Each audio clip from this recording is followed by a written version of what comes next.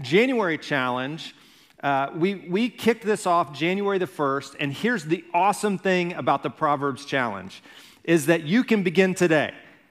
There's 31 days in the month. There's 31 chapters of Proverbs, and some of you, at times, we're discouraged when we don't begin at the very beginning, but here's the great thing about Proverbs, is you can start today. It is January the 8th, which means we're in chapter.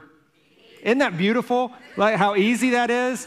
So you can read Proverbs chapter 8 today, highlight or underline just one verse that pops out at you, and then tomorrow, chapter 9, then chapter 10, and then, I don't know if you knew this, February 1st, you can start back and get the ones that you missed.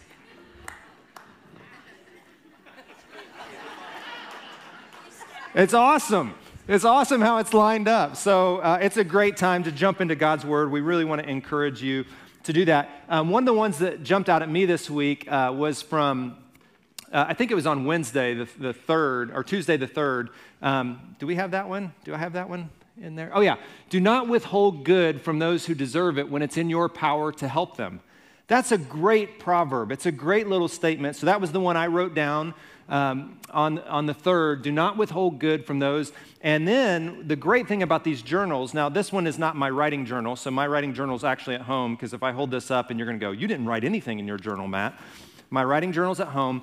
But what's so great about the way this is laid out, the journal is laid out, is you can go back at the end of the week and see all the ones that jumped out at you. And it's such an easy way to have the Clip Note version, or the Matt Note version, or the Jeff Note version, or the Derek Note version. Whatever version you have, you just write down, okay, these are free. Grab one on your way out if you don't have a journal yet, and jump in.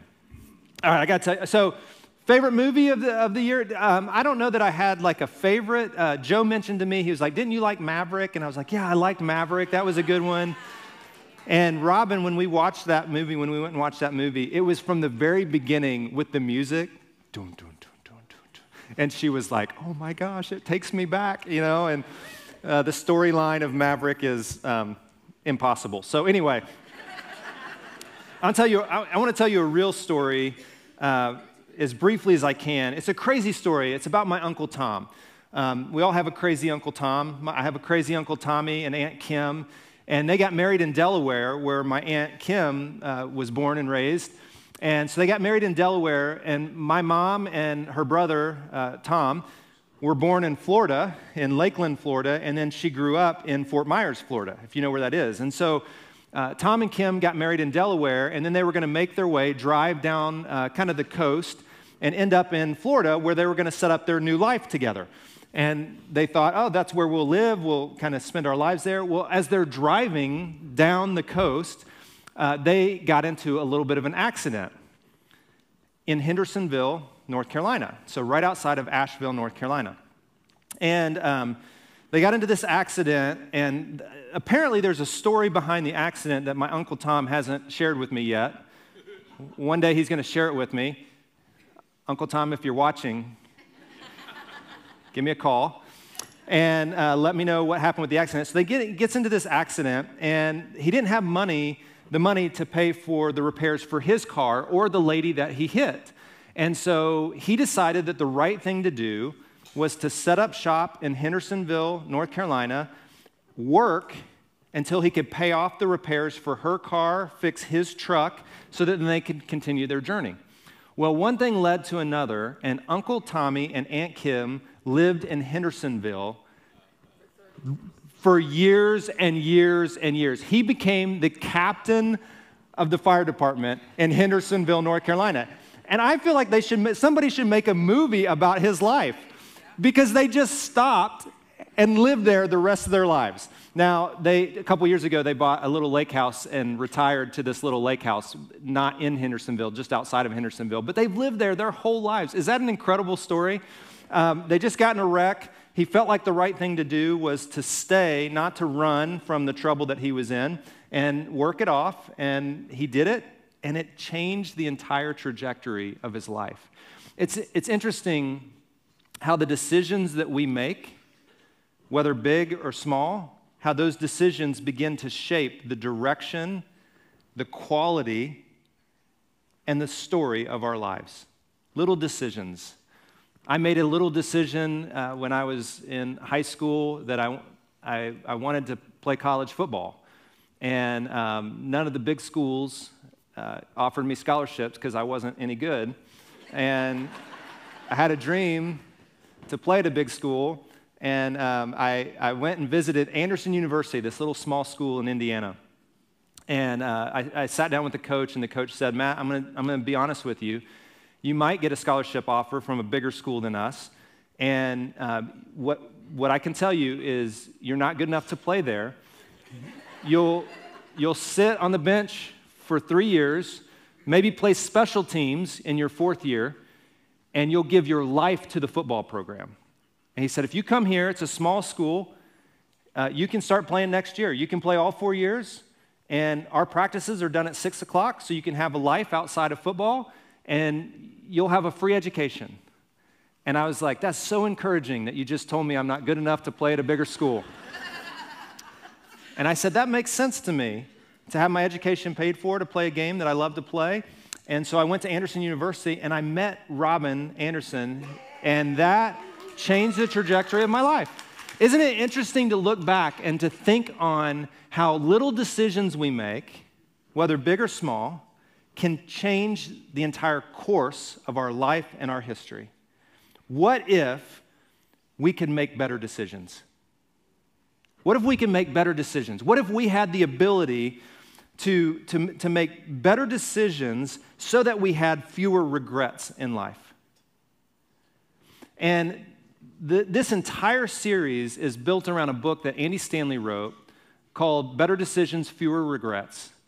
And what he says is that better questions almost always lead to better decisions. And it's why if you ever go to counseling, and listen, I am one who would say go to counseling. Going to counseling is a good thing. Whether it is counseling for relationships, for emotions, going to counseling for finances, having a financial advisor in your life is a good thing. Like, these are good things. And here's why, is because those counselors or advisors know the right questions to ask.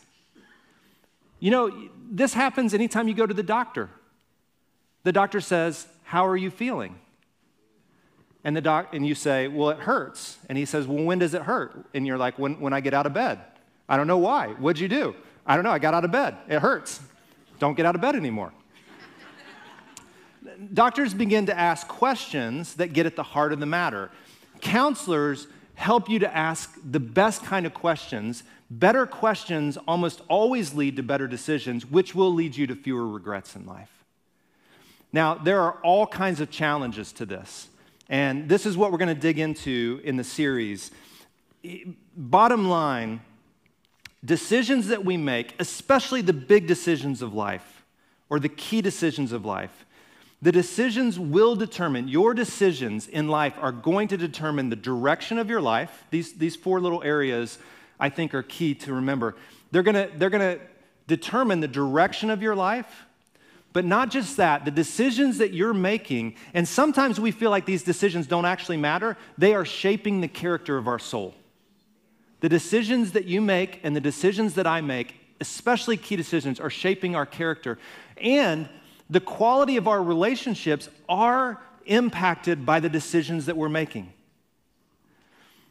And I'm going to get to this a little bit later, but sometimes we think there are private decisions that we can make that won't have public impact. But the reality is, even the private decisions that you think you're making often become public. Huh? And so when you have this illusion that I can make this decision and it doesn't really impact anyone because no one will ever really know that I'm making this decision, the reality is most of the time those private decisions become public and they have implications beyond what you think. The quality of your relationships is one of those. But then your decisions will determine the lasting story of your life. And that's what we're going to kind of zero in on today. Now, decisions are difficult for a number of reasons. Some of this is, if you were here last week or if you got to check it out online, some of this is review, but this is why decisions are difficult. Many of us have decision fatigue in life right now. We're in a stage of life or we're in a moment of life, especially over the last 3 years, where it feels like we've just made too many decisions. And how many of you are like, I just don't want to make another decision. Just tell me what to do. Come on, be honest. You're in that. Decision fatigue. And you don't want to make another decision. You just want someone to give you the answers. And you're like, Matt, just tell me what to do. And maybe I'll do it. Maybe I won't. I don't know. But I don't want to make the decision. Some of us have this fear of mistakes or regrets. And so it paralyzes us from making decisions. So we withhold from making the right decision because we're paralyzed by that fear. Others of us, and I'm going to get into this a little bit today, these temporary emotions cloud wisdom. We're caught in a moment where we have some emotional response in our life, and we make a decision based on emotion rather than based on wisdom, and that can come back to haunt us. Decisions are difficult because we have this desire. Many of us are wired in a way that we just want people around us to be happy. Do we have any, don't raise your hand, but do we have any codependent people in the room? And you just want the people around you to be happy and you don't want to hurt anybody's feelings. My wife is a 9 on the Enneagram, and she just wants everything to be peaceful.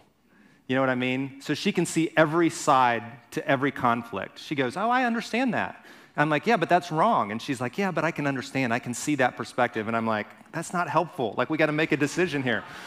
And then I'm so thankful for her perspective to be able to do that. And then number 5, and this is one of the things I hope every person takes away from this series, is to take some time during this month to set some priorities in your life, to say, these are the most important things going forward in my life. And these priorities will help me make the most important decisions in life.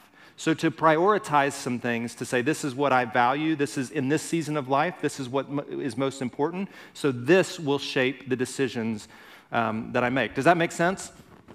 All right, so Jesus, I'm going to come back again and again to this question that Jesus asks, and I'm going to ask it of you. What good is it to gain the entire world and lose your soul in the process? And listen, this is how many of us, and I'm included in this. I'm not saying you, I'm saying us. We as humans, one of the ways we make decisions is very self-centered. What's in it for me? What am I going to gain from this? And what Jesus questions is, what good is it if you're making decisions, to gain the entire world, but you lose your soul, and even with that, you lose relationships in the process? And some of you know exactly what I'm talking about. What good is it to gain the entire world, everything you think you want, but to lose the people who are most important to you? What good is that? It's no good. And so it's important to put in our minds some priorities, to say these are the most important things, to prioritize relationships above possessions, for example. Not to prioritize possessions above relationships, because if you prioritize possessions above relationships, you sacrifice what will be there at the end of time. Possessions come and go. Is there an amen in the room? Something? Possessions come and go. Money comes and goes. But people will be there for the extent of our lives. So what I want to talk about is I want to talk about legacy. And I realize that when I say the word legacy, many of the younger people in the room maybe roll our eyes. I'm going to include myself in that. See how I did that? Maybe we roll our eyes and we're like, oh, this is for other people. It's not really for me. Listen, I think the conversation around legacy and how we make decisions based on legacy could really be a game changer for everyone. So I'm going to invite you, even if you're you might have the impulse to just kind of go, oh, this is for someone else, for you just to kind of lean in just for a few minutes. And I'm going to work through this fairly quickly. And I want to ask some, I think, difficult questions on legacy and help us ask the right question so that when we make decisions, we have in mind a longer view than just what's right in front of us. Because what we learn over time is that usually decisions that we think have no consequence because they're right here, they actually have great consequence in the long run. Come on, right? Okay, so legacy, it's interesting. If you look up legacy in the dictionary, the first thing it talks about is finances. Your legacy is what you leave to the people. Isn't that interesting that that's what our world thinks of as legacy? Listen, here's what legacy is, and I think this is scriptural, that legacy is the enduring story and the impact of a life. And every person in this room will have a legacy. You've got a legacy. It's coming. You will have an enduring story, and you will have an impact, positive or negative, on the people around you. It's going to be there. You're going to have a legacy. Now listen, our story is built around a series of outcomes connected to the many decisions that we're making. I want you to see where this comes from. We are making decisions that have outcomes which actually build the story of our lives. Many of us are under the illusion that when our decisions are responses to other people's actions or built around circumstances, that really we're locked into the decisions that we make, that we don't have a choice. And it's not true.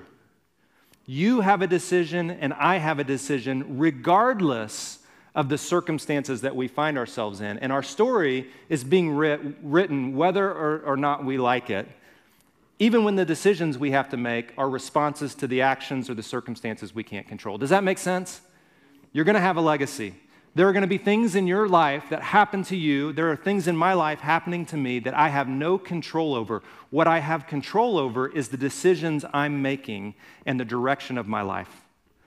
And so I have to make clear decisions. Here's the question of the day. This is the question. If we could, in moments of decision, especially big decisions, if we could pause and ask this question, here it is. What story do I want to tell? What story do I want to tell? If you could, in your mind, fast forward to a point in the future, some of you, maybe even in the present, a moment in which you had grandchildren, and you were laying in bed with your grandchildren before they fell asleep at night, and they asked you to tell them the story of your life. What story do you want to tell? What would you hide from them? What lies would you tell? I was a much better football player in that story than was the reality. So if we could pause in moments of key decisions, and I'm going to give you an example here in just a few minutes, but if we could pause and ask the question, what story do I want to tell? I think it would help us make better decisions and have fewer regrets in life. The difficulty is we get wrapped up in emotion in the moment right in front of us, and it keeps us from making good decisions. Christine Caine, author, speaker, she says this, that you get to decide the legacy you'll leave. You get to decide it. You'll get to decide the legacy that you... Don't miss that. Like, you get to decide. It's not going to be someone else's decision. You get to decide the legacy that you lead. So choose wisely the decisions that you're making. Now, Paul was an author. He was a church planter, a follower of Jesus, one of the very first Christians. And he started these churches, and then he would often write letters. He had a young apprentice named Timothy, and one of the letters that we have is from near the end of his life. And he writes this letter to Timothy, and he's writing to Timothy, and he says this, he knows the end of his life is near. What a gift to know that you're coming to the end of your life so that you can speak some things into the people who mean the most to you. And so he's writing this letter to Timothy, and he says this, as for me, my life has already been poured out as an offering. Isn't that an interesting perspective? As he looked at his life, and he said, this is what's interesting to me is that Paul was known as one of the greatest persecutors of the earliest Christians. Did you know that? Like, he was one of the ones who sought after Christians to persecute and put to death those who chose to follow Jesus because he thought they were on the wrong path.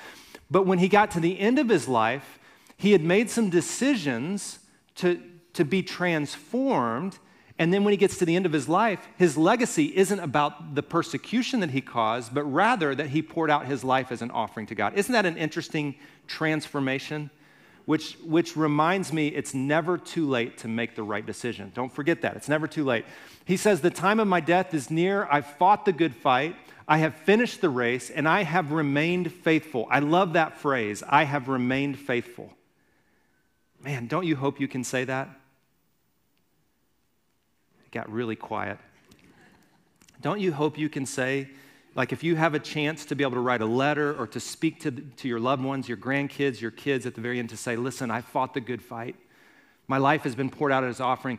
I've remained faithful, and now the prize awaits me. So then he talks about like this vision of what's to come beyond death. And why did Paul write this? He's encouraging Timothy, and this is maybe where some of the younger in the room who might have the tendency to kind of drift off and go, my legacy's a long way away. I don't need to think about it yet. He's encouraging Timothy, this young pastor, and here's what he says to Timothy right before he writes this. He says, you should keep a clear mind in every situation. Now, this gets lost in this passage of Scripture. I'm going to be honest with you. I've read this passage of Scripture so many times, but this has never jumped out at me like it has when we've been preparing for this series. The encouragement and the instruction from Paul the elder, the wise one who is facing his death, to the young one is keep a clear mind. Now, only someone who has lived the course of life and been in the situations where he can be controlled by emotion and circumstances, only someone who's lived that could say with strong conviction, listen, I know you're going to be tempted to act on emotion, but no, don't. Keep a clear mind in every situation. Don't get lost in your emotion when you're making decisions. Let wisdom be your guide. And if that will be the case for your life, when you get to the end, you'll be able to say like me, I've remained faithful. I've kept the faith. I've been strong.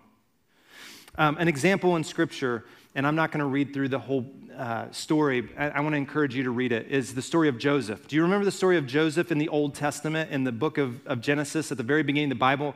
Genesis 37 and on, go read it. It's a crazy story. Here's just a quick summary. Joseph was the favorite son. Doesn't seem fair.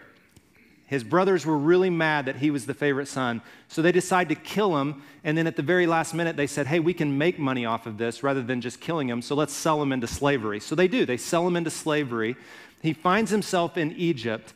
In Egypt, he makes his way, he's a good man and makes good decisions, and therefore Potiphar puts him in charge of his entire household.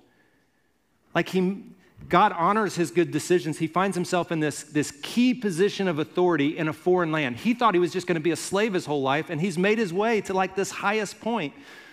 He's approached by his boss's wife numerous times. Now, come on.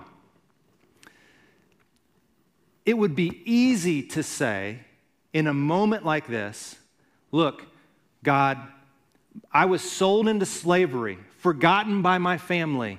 I found myself in a position where my boss's wife wants something from me.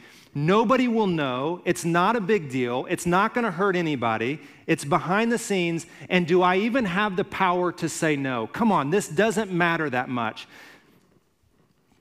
Have you ever found yourself talking yourself into a really bad decision and convincing God that it was probably an okay decision to make?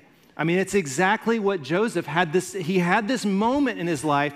See, this is why you should read the Bible. It's like real life stuff. No one will know. It's just between me and her. No one has to know. This will not hurt anyone. Joseph made the right decision. He refused to sleep with her. He stood up and he said, why would I do that? He even told her, why would I do that? He's put me in charge of everything. Why would I take advantage of all the trust that he's given me. Why would I do that? He wanted to live a better story. Because of that, he was falsely accused, thrown into prison, forgotten in prison. And then later in his life, because God continues to honor the good decisions that he makes, he finds himself at like the highest point in which his brothers, oh, you got to read the story. I don't have enough time to tell you. His brothers are in a moment of famine in their land. They come to Egypt to get food because they hear there's food in Egypt. Guess who is in charge of the storehouse of food in Egypt? I mean, someone should make a movie about this story too. It's such a good story. He sees his brothers who are begging for food. He's in a position of revenge. And he deserves it, doesn't he? His brothers sold him. Some of you are like, yeah. His brothers sold him. They lied. They got rid of him. They deserve what's coming to them. He should throw him in prison. And he freely gives. He freely gives. He forgives them, and he gets to the end of his life, and he said, look, what you meant to harm me, God used for good. Look at that perspective. That's a bigger perspective. That's a legacy kind of perspective. What story do you want to tell with your life? Now, I know sometimes we read scripture and we go, what does that have to do with me?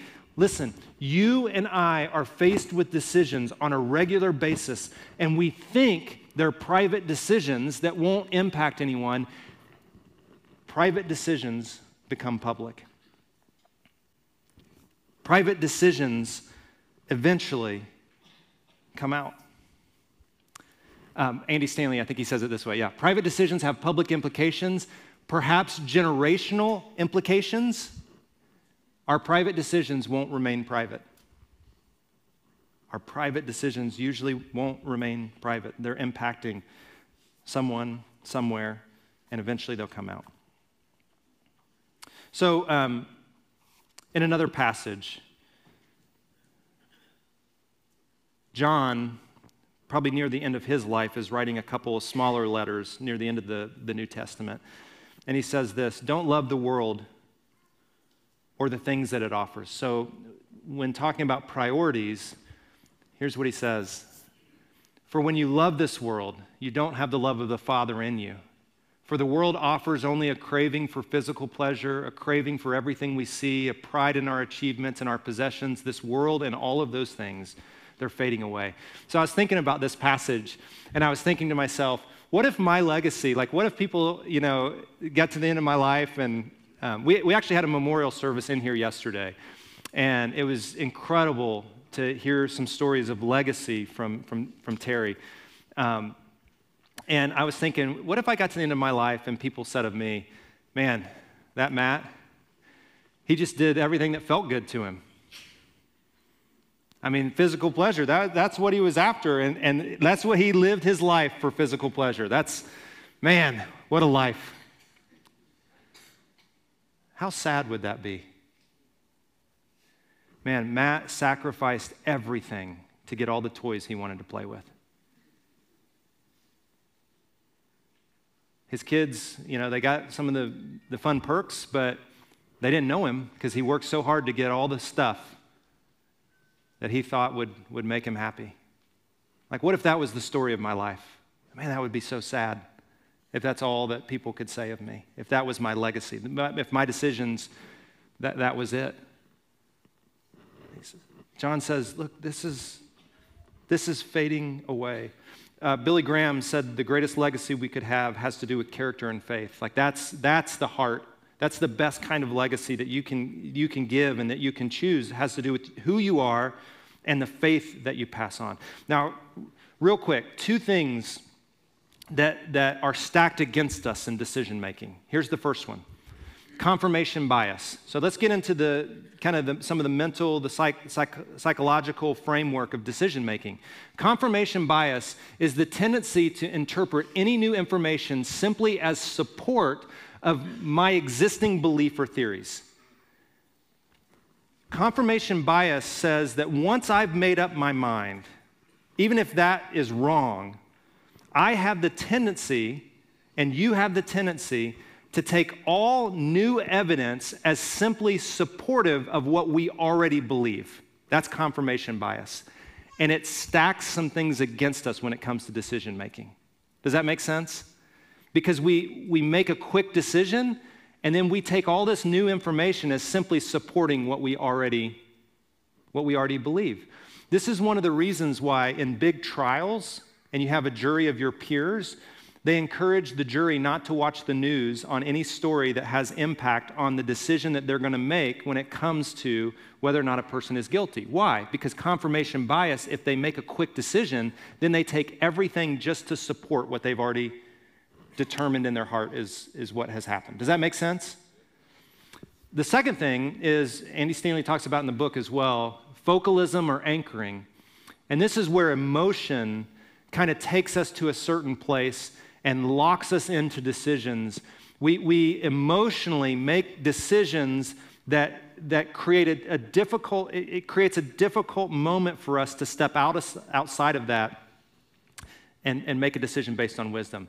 I learned this the hard way when I first got out of college and I went to buy my first car. In that day, the salespeople were taught, and I don't know if this is still true today, to not let the person leave the car lot.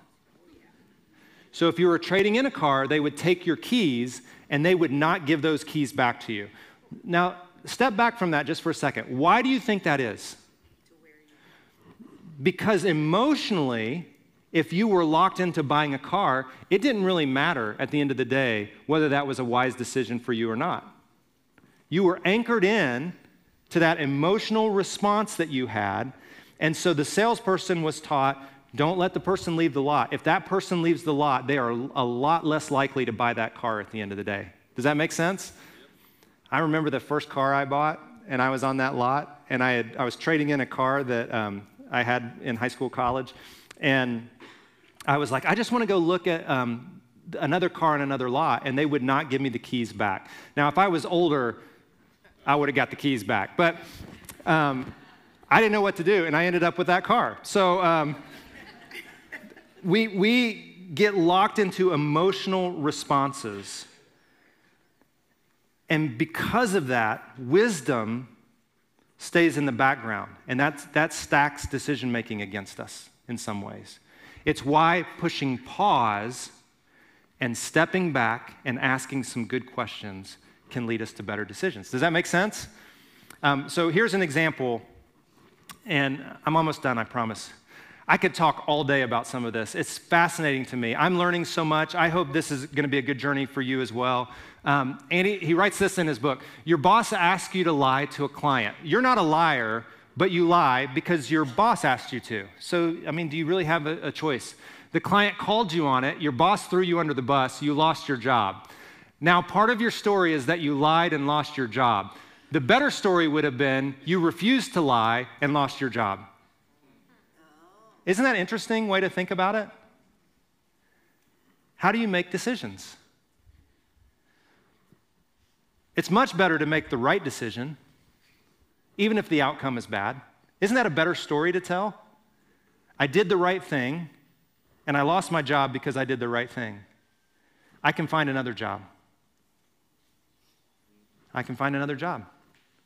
But I'm going to do the right thing because I want to tell a good story. So the legacy question, again, what story do you want to tell? And in your journals, we have this question, so you can circle it, you can write down. Here's the decision, the legacy decision. I will decide a story I'm proud to tell, and I will not decide anything that makes me a liar for life. I won't make a decision that eventually I'm going to have to lie about because I don't want to tell someone that decision that I made. Does that make sense? And like Paul, to be able to say, I fought the good fight, I finished the race, I remained faithful. I want to keep a clear mind in every situation. I don't want to get caught up with emotion. And I don't want to do something that I'm going to have to lie about later to my grandkids. I want to leave a good legacy. So here are the few questions for reflection, and then we're going to sing together one last song. How does it feel? So I said this last week. The common denominator of all of our bad decisions is us. How does that feel? That's an encouraging way to end our service together. But we need to come to that realization that we're the common denominator of all of our bad decisions, and we can make better decisions. And one of the ways we can make better decisions is by asking better questions. What story do I want to tell? If you had to choose 2 or 3 words that would represent your legacy, what would they be? And are the decisions that you're making today amplifying those words? Does that make sense? So if you could pre-decide your legacy, what would it be? And how do the decisions that you're making today bring that into reality? And then number 3, are there any decisions you need to make to redeem a mistake or a lie from your past? Is there anything, like as I've been talking through some of this, maybe God's Spirit has been nudging in you, hey, you need to go back and make this right. Or you need to make a decision that could change the trajectory of this story. Just like Paul, who was persecuting Christians, started planting Christians. Just one decision to change the trajectory. Do you need to make a decision to redeem, restore something that you've done in the past that you need to kind of change path on? Now, that could be difficult. That could be really challenging. The best stories are often difficult stories. Stories of redemption, which when I asked you about your favorite book or your favorite movie, most of our favorites have to do with some sort of powerful transformation that takes place in someone's life. Redemption, restoration, those are the best stories. And I want you to know, it's never too late to make a decision to do the next right thing. Like today, you can start making better decisions which will move your legacy in a better direction than where it is right now. Like it's never too late. It's never too late. It's never too late. Yesterday, the service that we had, and Terry's daughter was sharing some things, and when you get near the end of your life and when you know it's coming, sometimes some of the bad decisions we make are the loudest voices in our head. And she continued to say to him, that's not your legacy. Your legacy is your family. I'm telling you, this is your legacy. How powerful is that? It's for someone around you to say, those bad decisions, those aren't your legacy. This is your legacy. You can help make that turn. You can help make that turn. And today, man, we're going to take communion. And this, I'm going to give you time. Don't worry. You don't have to pick it up right now. This is the ultimate picture of God's grace and restoration for you and for me. It's awesome. Like this is a reminder that God can bring life out of death, that he can take the horrible decisions that we made and he can bring good out of them. And so we're going to sing the first part of this song, and if you did not pick up communion elements, you can pick them up, and then we're going to partake together. We have some new communion cups this week, and be sure to take the bread out first. You're welcome. That is a better decision, so you will have fewer regrets when you open the juice. So I'm going to ask you to stand with me. God, we're going to turn our hearts and our minds towards I think the most powerful story of redemption, restoration. God, you want to redeem all of us. None of us are perfect. And communion reminds us of your great love for us. So God, don't let us miss that today as we turn back towards you. In Jesus' name.